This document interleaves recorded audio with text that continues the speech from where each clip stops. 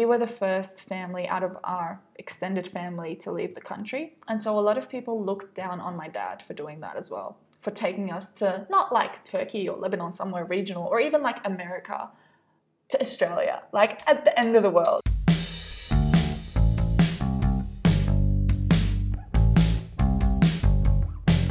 Hello and welcome to the Good Morning Podcast, a podcast about extraordinary, ordinary people. I'm Kelly, your host, and I hope you've got your coffee and you're ready to say good morning to this week's guest, Joud Ghassali.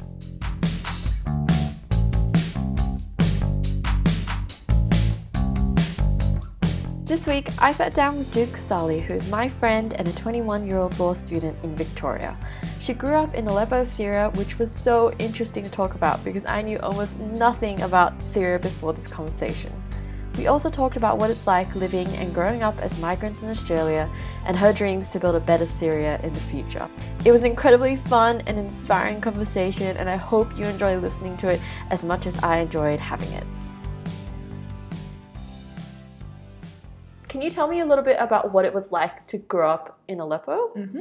Yes, so I was born in Aleppo and I lived there for the first 13 years of my life. And growing up there was a very different experience from what I think most people know from seeing Syria on the news these days. Growing up there, I had all my family around me. I, grew up with my family. I grew up with my friends. I went to school and I had a bunch of extracurricular activities on the weekend. Like I was involved with my local scout group, and I had a lot of friends. And it was a very social upbringing, and it was a very definitely different upbringing from what I think most people would know from the images that they see on the news and the stories that they hear nowadays. It was peaceful. In my 13-year-old head, everyone liked each other and we all lived in harmony, and there were no issues, and I was happy. I was happy to be with family. I was happy to be with friends, and I was happy going to school and studying, and I had set these goals, and I knew I wanted to do medicine at uni, and I knew I knew what uni I wanted to get into and all those things, and it never occurred to me that that my life would basically completely change in a few years. So yeah. Do you have a big family? I do, yeah. So I was very lucky to have both sides of my family, majority of them, in Aleppo, and the ones who weren't in Aleppo were just in neighbouring cities, and they often came down to Aleppo for Christmas and New Year's and things like that. So we always saw them, and we were always hanging out with them, and it was just, looking back now, because I don't have that here anymore, it was really just a really good upbringing, and just really good to be surrounded with them all the time, and to have them look after you and teach you and just have fun with you. Yeah, so do you, when you were growing up, did you kind of always have family, around you? Because I know when I grew up, I was basically raised by my grandparents, and it was just constant, family being there all the time. Yeah. And as someone who moved to Australia as well, but I didn't have any family here, it was really jarring to just suddenly have only 3 other people in the household. Yeah. I definitely had the same experience because we moved from a place where, my cousins lived 2 minutes down the road. You could just walk to their house, to somewhere where, it would take us 20 minutes or something to go to our family friend's house who are not really our actual family. So yeah, it was very, very difficult. And it still is very difficult to just be here without family and not really have anyone other than, I'm very lucky to have established a network of close friends and family friends, but it's just not the same as having actual real family here. And even things like, celebrating Christmas or celebrating Easter and things like that, because I know what that used to be like when I was home. Everyone would come over, or we would go to someone's house and everyone would be there. They'd bring all this food, and it was a really special time. And having that change was not nice. And I think going to Sweden this year and seeing my family again, I remembered how good it was to be with them and to spend time with them, and I really, really missed that, and I wish I could have that here as well. Yeah, I can 100% relate to it, especially around the Christmas, New Year's, and Chinese New Year for me. the difference in what I experienced as a child and what I'm experiencing now, like, it's still good. I still have family here, but it's just absolutely not the same level of excitement and like fun and seeing people that you don't see in a very long time. I agree. Yeah. And just like having milestones to celebrate with family as well, that you kind of end up celebrating within your own small immediate family or with just a few friends, but it's definitely not the same experience. And not, as you said, not as exciting or as fun. So can you describe what Aleppo was like when you were growing up? Because I have literally no idea what it looked like other than what I saw on the news. Yeah, and I think that's the same with a lot of people these days, and you can't really blame them. I mean, I remember when I first moved here, I'll just say a small story first before I answer the question.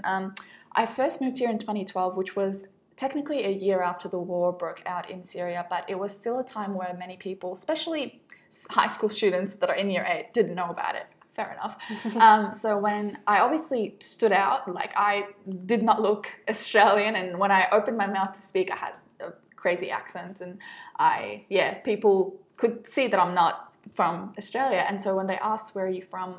And I said, I'm from Syria. They said, like, where's that?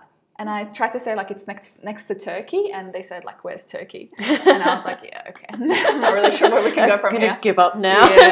Not a lot of people knew about it. And unfortunately, they only started hearing about it, I would say, in, like, 2013 or 2014.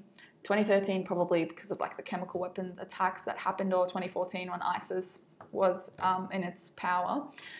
But growing up there was very different. As I said, it was very peaceful. I grew up in this, like, small house in a really nice suburb where there was like a playground across from me, there was a school next to me, there was a church, like a small library. It was very just peaceful. It was very normal, like, you know, little shopping centers. And actually, before we left, probably in the last year we were living there, they managed to build this really nice modern shopping center that was just like 2 minutes up the road from our house.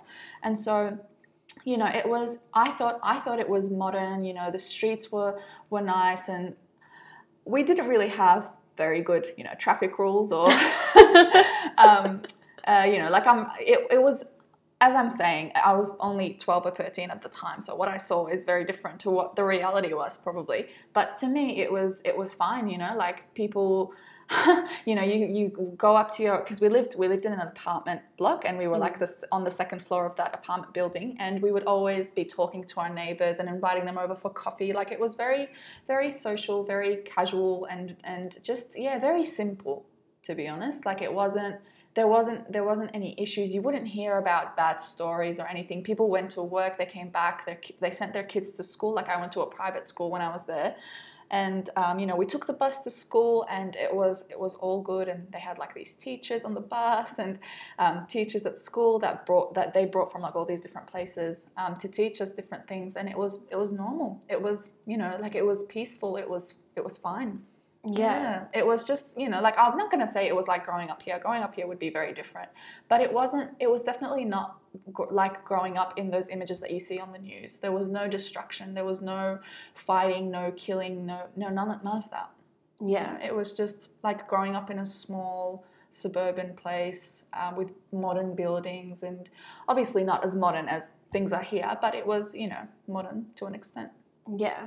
Was Aleppo a busy city? Yeah, definitely. So it's the most populous city in Syria, and it was definitely busy. People were always walking or driving. I remember this because we lived in an apartment block. We didn't have a designated car spot, so we would have to park on the street. And sometimes when we left, when we went out to like a friend's or family's house, and we would come back late at night, the street would be like packed with cars, and we would have to like do laps around the neighborhood to try and find a spot. And like, and one time Dad was trying to find a spot, and like we found one, and then the other car came at the same time.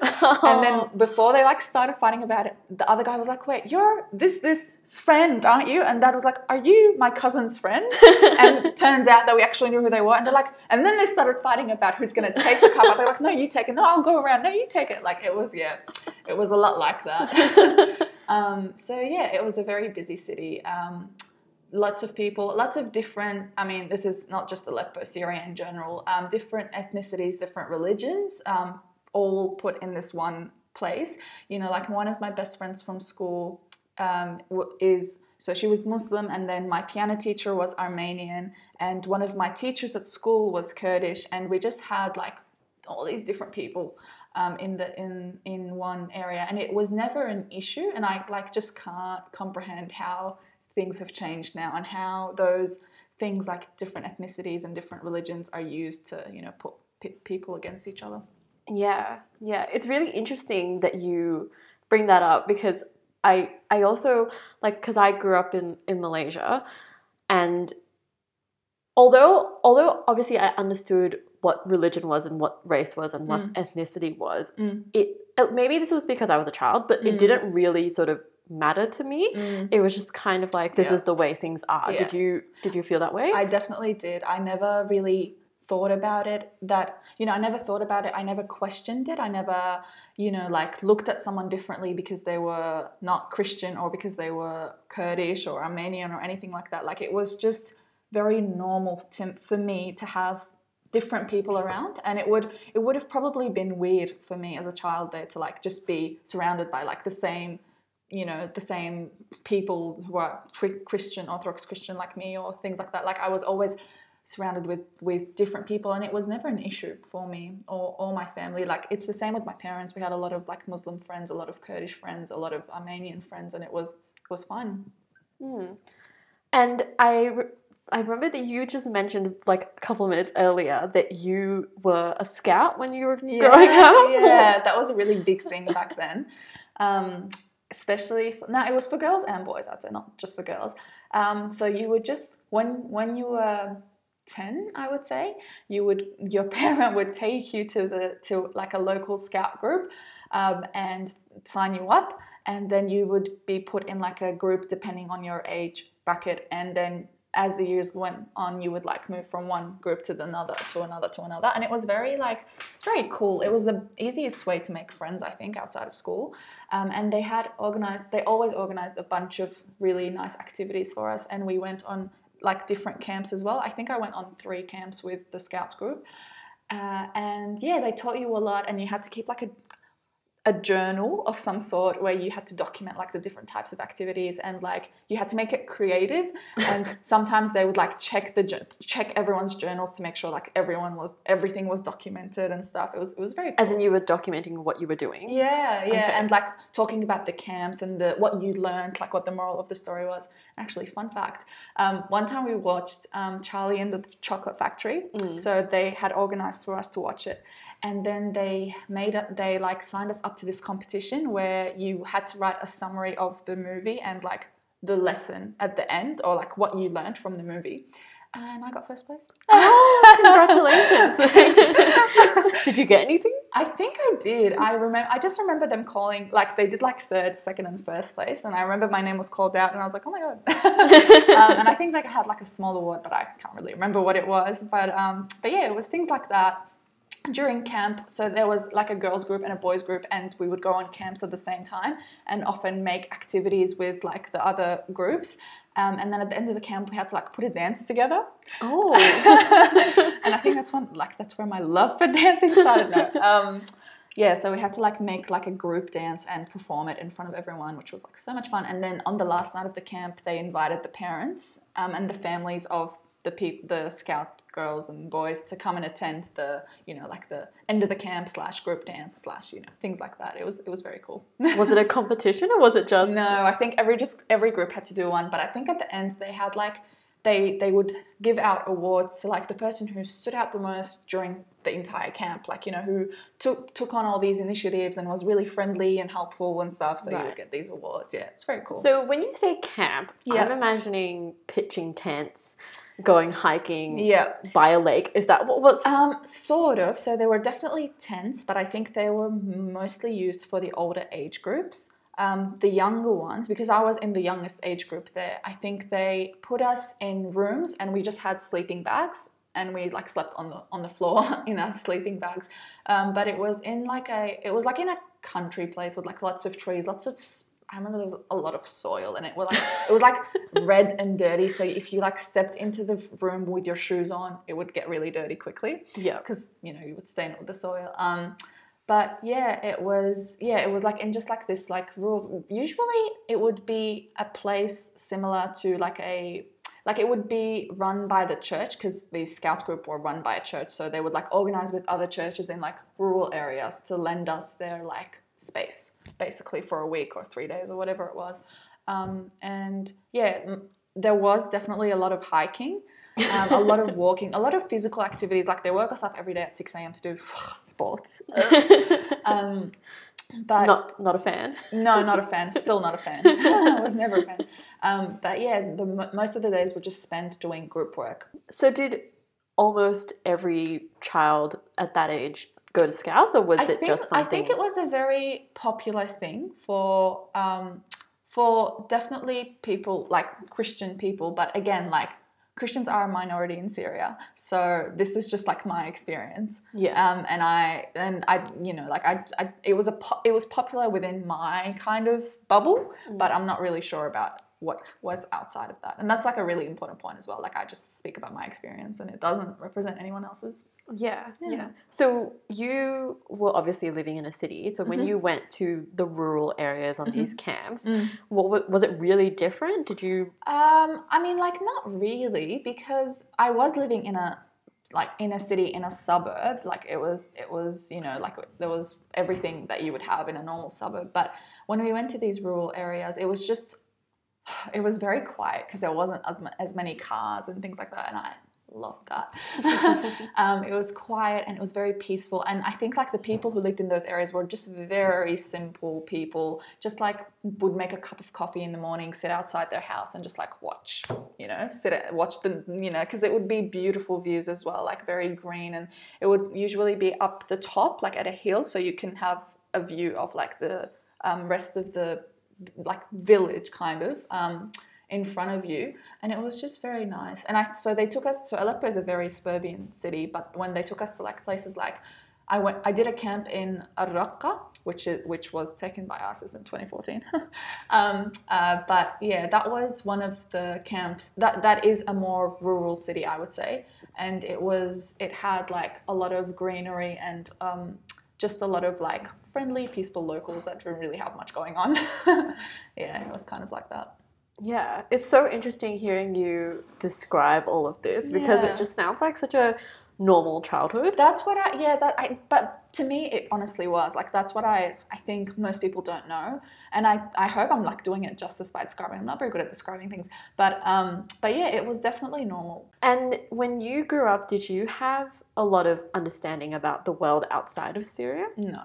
Definitely not, I don't think. And I don't think I was even interested in learning about the world outside. It's kind of ironic because you're studying international Literally, relations I know, now. I know. I was very much growing up in a bubble, and I didn't really understand what was going on or anything of that. And I even think like, because I was still living there when the Arab Spring started at the start of 2011.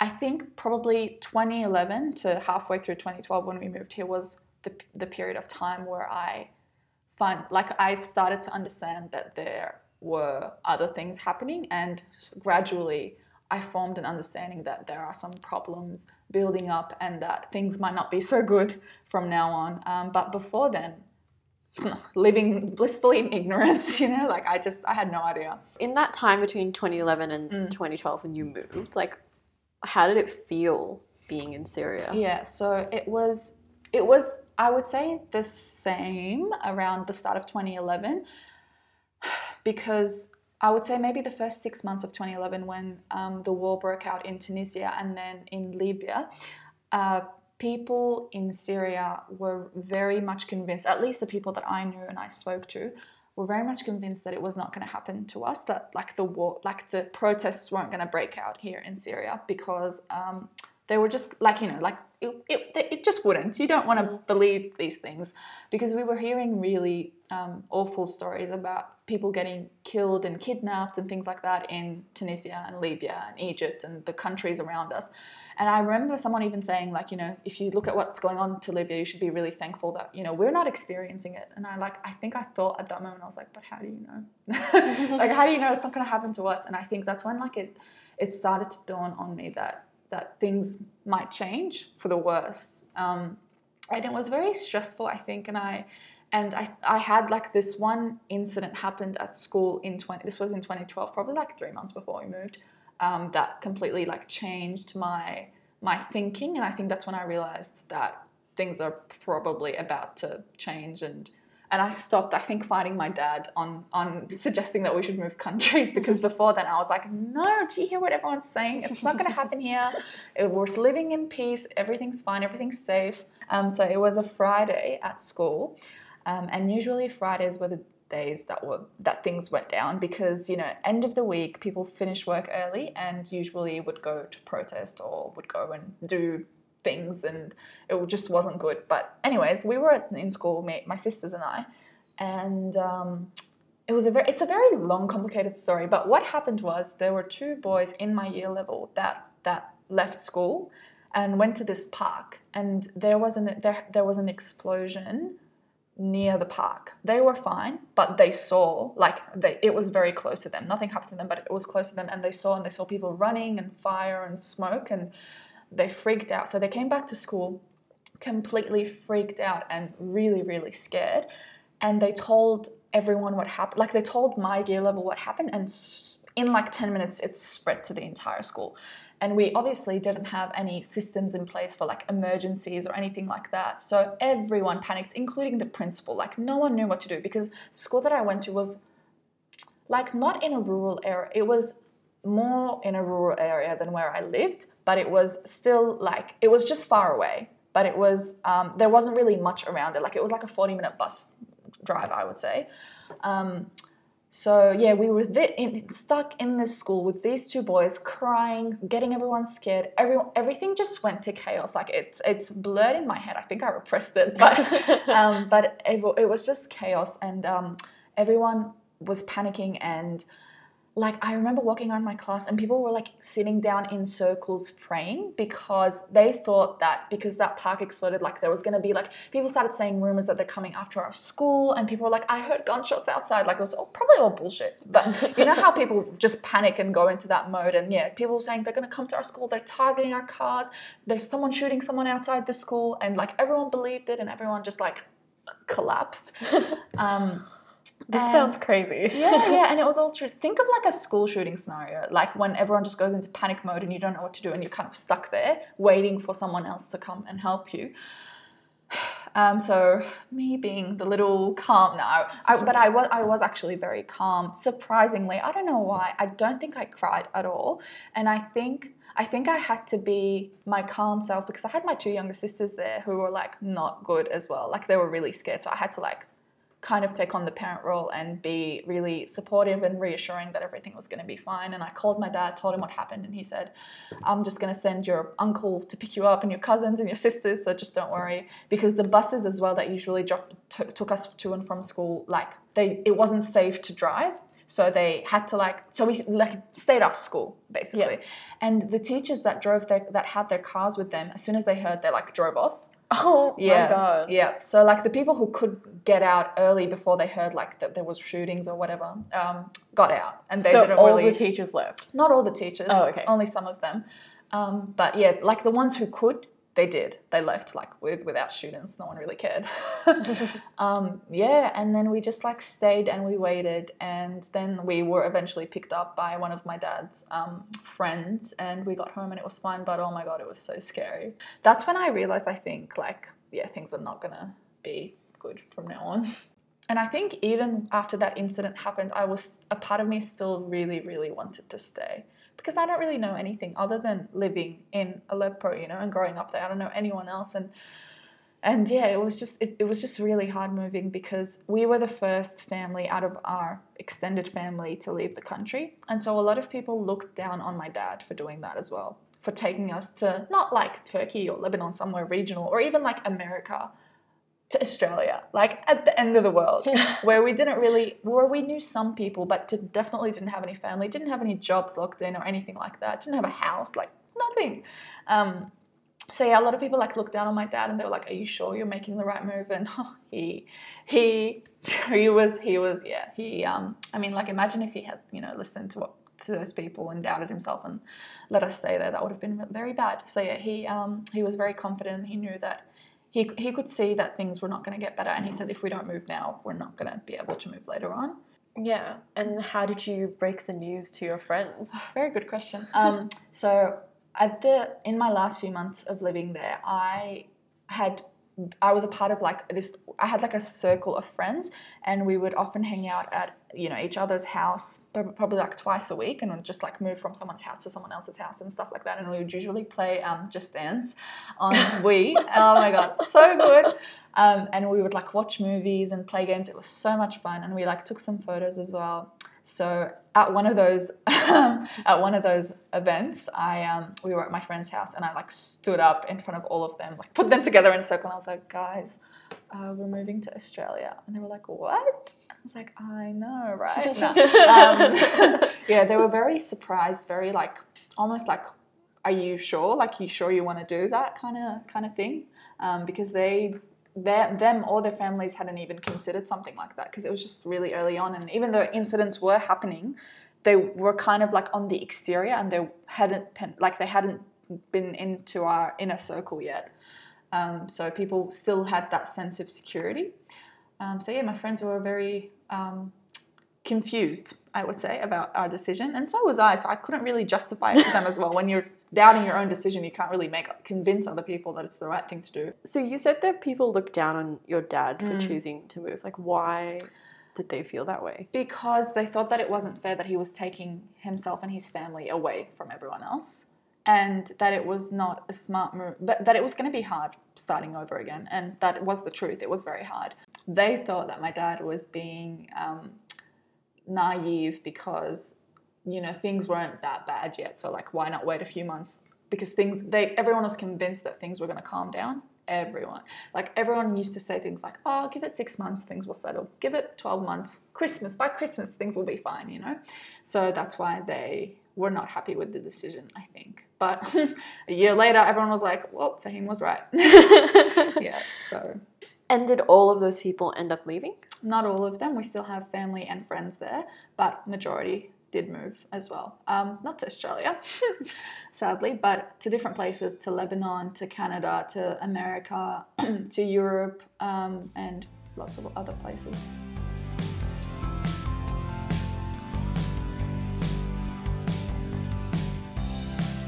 So what did it feel like coming to Australia? God, I think so growing up, I was watching like High School Musical and The Simpsons and things like that, very American, and I think that's what I had in mind as well. I thought like the houses were just going to look like, like my sister said this in an interview, but it's so true, like the houses from The Simpsons, like that's what I thought. Yeah, like I remember, like I said before, we didn't have very good traffic rules or a legal system a good legal system of any sort. But as a child, you're not really into that stuff. So we never really wore seatbelts. But then when we moved here and we got picked up from the airport, and I struggled putting my seatbelt on because I'd like, you don't need a seatbelt, but the car was beeping, so I literally I had to put it on. And that was the first thing. And then we walked into the room because we stayed with our family friend's house, and the light turned on automatically, and I was like, whoa, what? So it was just like small things like that. And then I went to school, and oh my god, that's a whole other story. Starting school 3 weeks after arriving here, not a good idea. I was still very, very new, and I did not know what was going on. The first 6 months were just a blur of me trying to remember how to get to school and how to get to my class. And did you still have to take the bus? No, we lived somewhere very close to my school, so I either got dropped off or I walked there because it was very close. But But yeah, it was just so weird. It was so different. And I didn't know anyone at my school. Everyone thought I was a weirdo. And it was just, yeah, not fun times. Year 8, I think. Then year 9, I started to finally like develop a routine. We did learn English in Syria as a third language, but it was very minimal and it was very grammar based. So not conversational English at all. So like I couldn't really string a sentence together. And I actually remember in my first 6 months, I was walking home from school with this girl that I became friends with. And it would like give me anxiety thinking about that walk because I would have to be talking like this fluently with her, and it was just such a struggle. Like I couldn't do it. It was really hard. Like I had to really think about what to say. Other than the actual language, the accent was like you just could not understand it.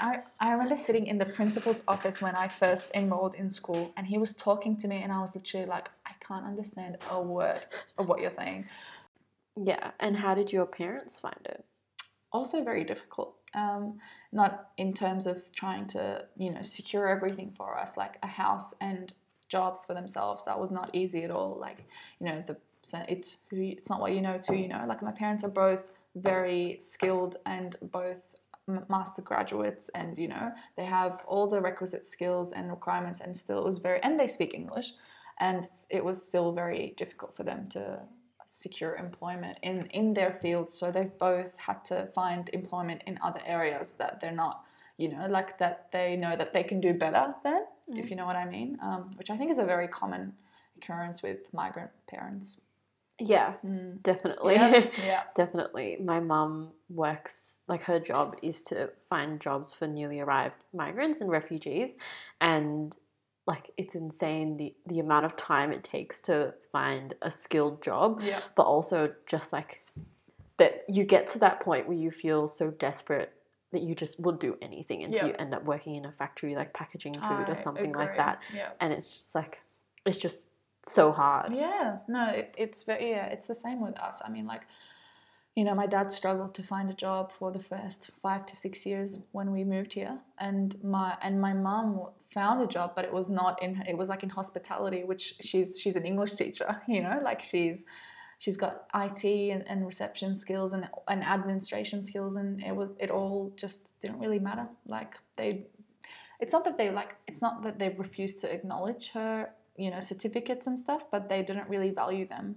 because they weren't Australian, and she obviously didn't have any work experience in Australia. So yeah, it was very difficult. Yeah. So when did stuff start to like settle down? Oh, probably all of high school seems like a blur, but I would say probably year 10 for me. I think by then I was like, I had made a few like solid friends around me, and I could rely on them, and I knew what I was doing at school. I was doing well at school.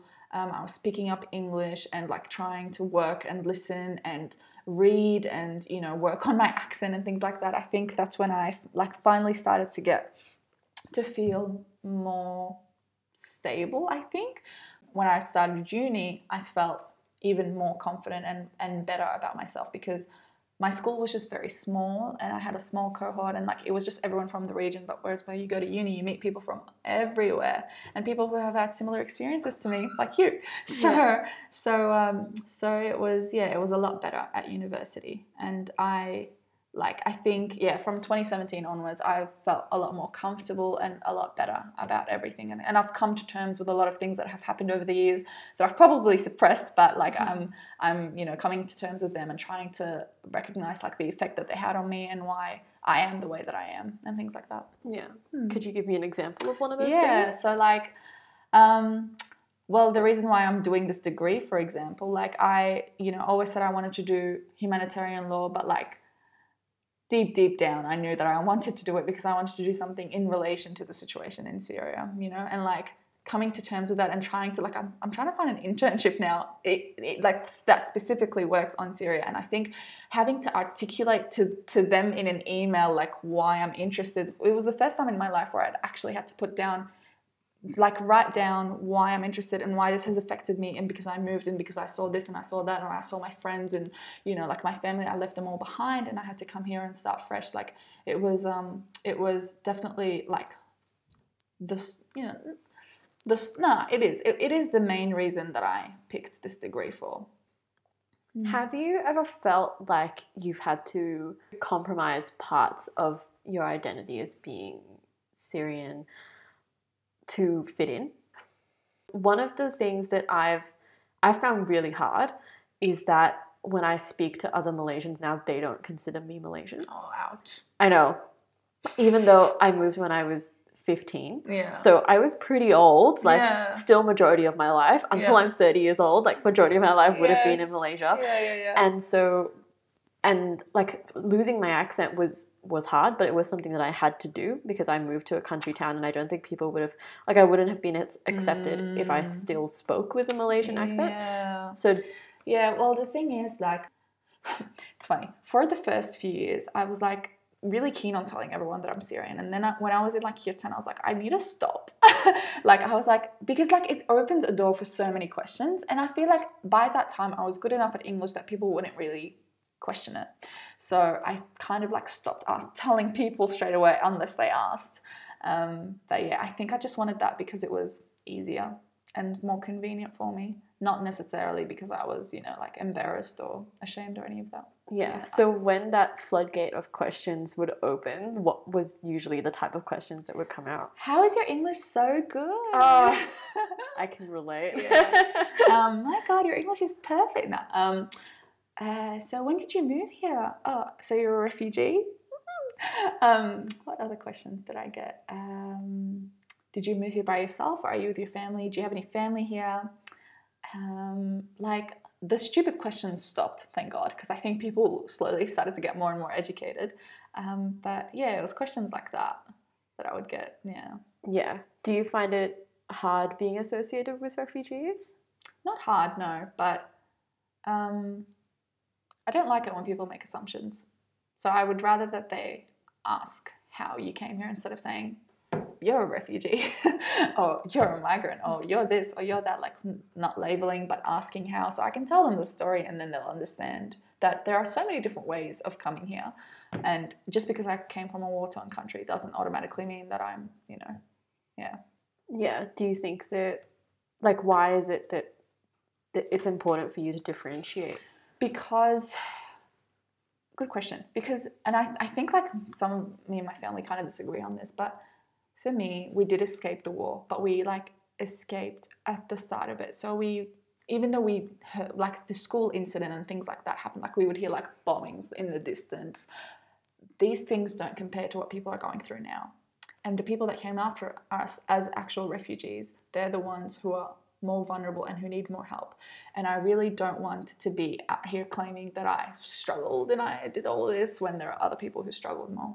Like, I guess you can argue the other way as well. Like, you can say, like, just because just because other people struggle more than you doesn't mean that your struggles are not relevant. But to me, it's just really important to focus on giving help to the people who need it the most. Yeah. Which I just consider myself very lucky, you know, to have been able to come here earlier than everyone else and establish, you know, like, and build a life for myself. Whereas other people weren't able to do that. So, yeah, I think that's why it's important for me to draw that distinction. What do you wish people associated Syria with? What it was before the war. Or maybe be even open-minded to consider that it was something very different before the war. And wish people didn't assume that I'm not dumb, but disadvantaged because I'm from Syria. Like, I don't know, it's complicated. Like, I am, but don't treat me like I'm not on your standard. Like, we both made it to law school. You thought this is a bit personal, yeah. Yeah, just things like that. Please don't tell me you've had someone ask whether you have gotten into law school just because you were... Really? And like someone else someone else assumed that I was a transfer because I'm Syrian and because I went to a public school as well. So you're a transfer. And I was like, oh. So yeah, that stuff really annoys me.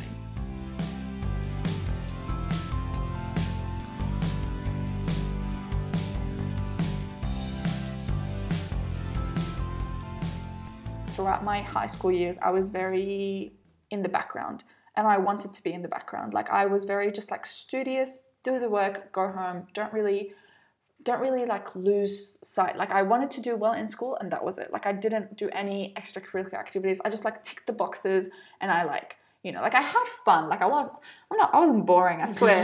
but I was also very focused. And I think because I was very focused, nothing could distract me from doing well and like getting to uni and stuff. And to be honest, like I didn't think I even had it in me to do things like that. I didn't think anyone would care or would listen or would be interested. Like no one believed in me. I definitely didn't believe in myself. I'm still trying to find my own feet. I don't really know if anyone would even care to listen to what I have to say. Do you still feel like that? A little bit, but I try not to because I definitely think that people do care, especially after our fundraiser. And I try and, you know, like confidence has always been an issue, but I am slowly getting better at, you know, like talking to people about this and opening up and just making like telling myself that they do appreciate it and they do value my inputs. Yeah. So tell me a bit about this fundraiser. So it was probably a month ago now. We ran a Cook for Syria fundraiser, and it's basically, so the idea for it was just it started in the UK in 2017, where a bunch of people got together. They made Syrian food and they donated the proceeds to UNICEF. And there was one in Melbourne in 2017, but we didn't really know about it. Then nothing happened last year. So this year, one of my sister's contacts told them that he's interested in running an event for it.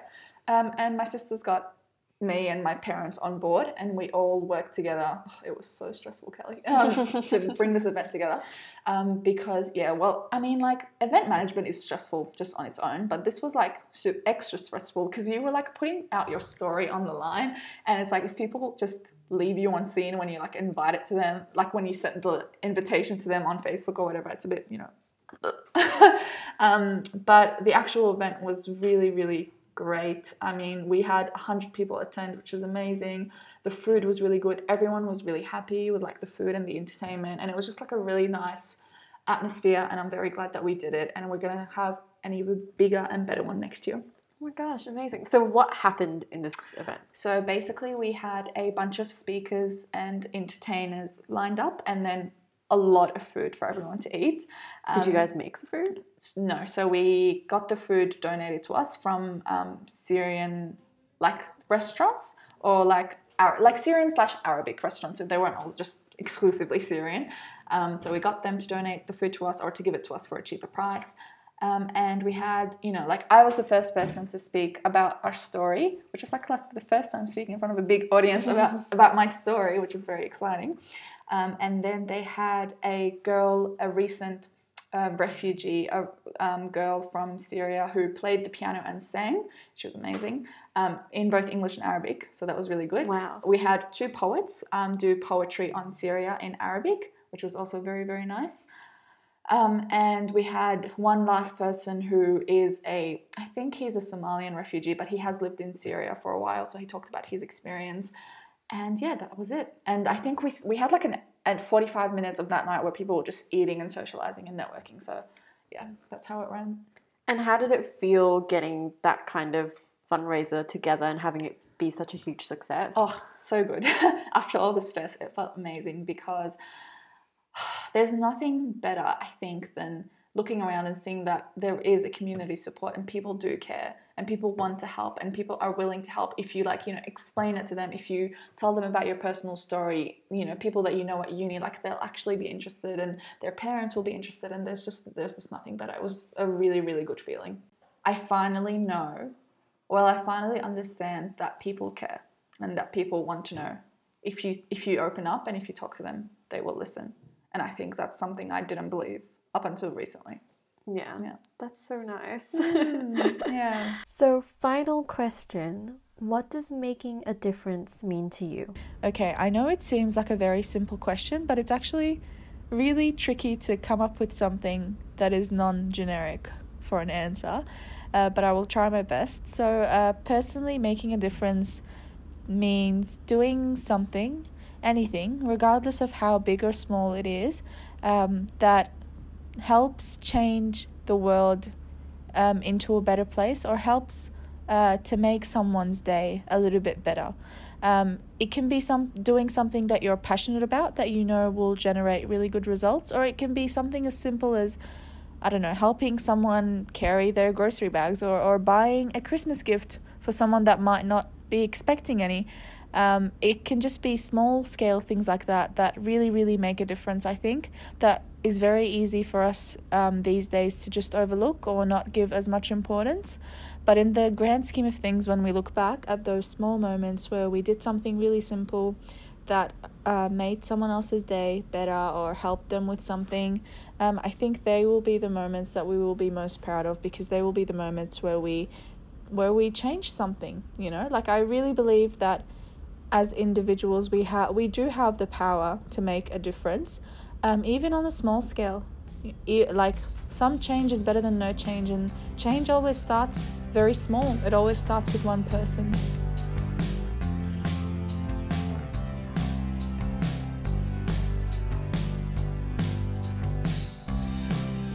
Thank you so much for listening to this week's Good Morning Conversation with Joud Ghassali. And thanks, Joud, for taking the time out a day before flying out to Shanghai to record with me. I am so glad that I got to hear and share your story. If you liked this episode, please consider leaving a review on iTunes. It helps get our stories of extraordinary, ordinary people out to even more people. Please subscribe and listen to more episodes on Apple Podcasts, Spotify, or wherever you're listening from. Catch our next episode where Joud and I talk about our oh yes and oh no moments of the week and answer Google's questions on why do Syrian ... You'll have to wait to find out what crazy questions Google has got for us this time. You can also catch updates on our socials at Instagram on goodmorning.pod or our Facebook group, Good Morning Podcast. We would love to hear about your oh yes or oh no moments of the week in the group, or send us an email at goodmorningpod@gmail.com. See you next time!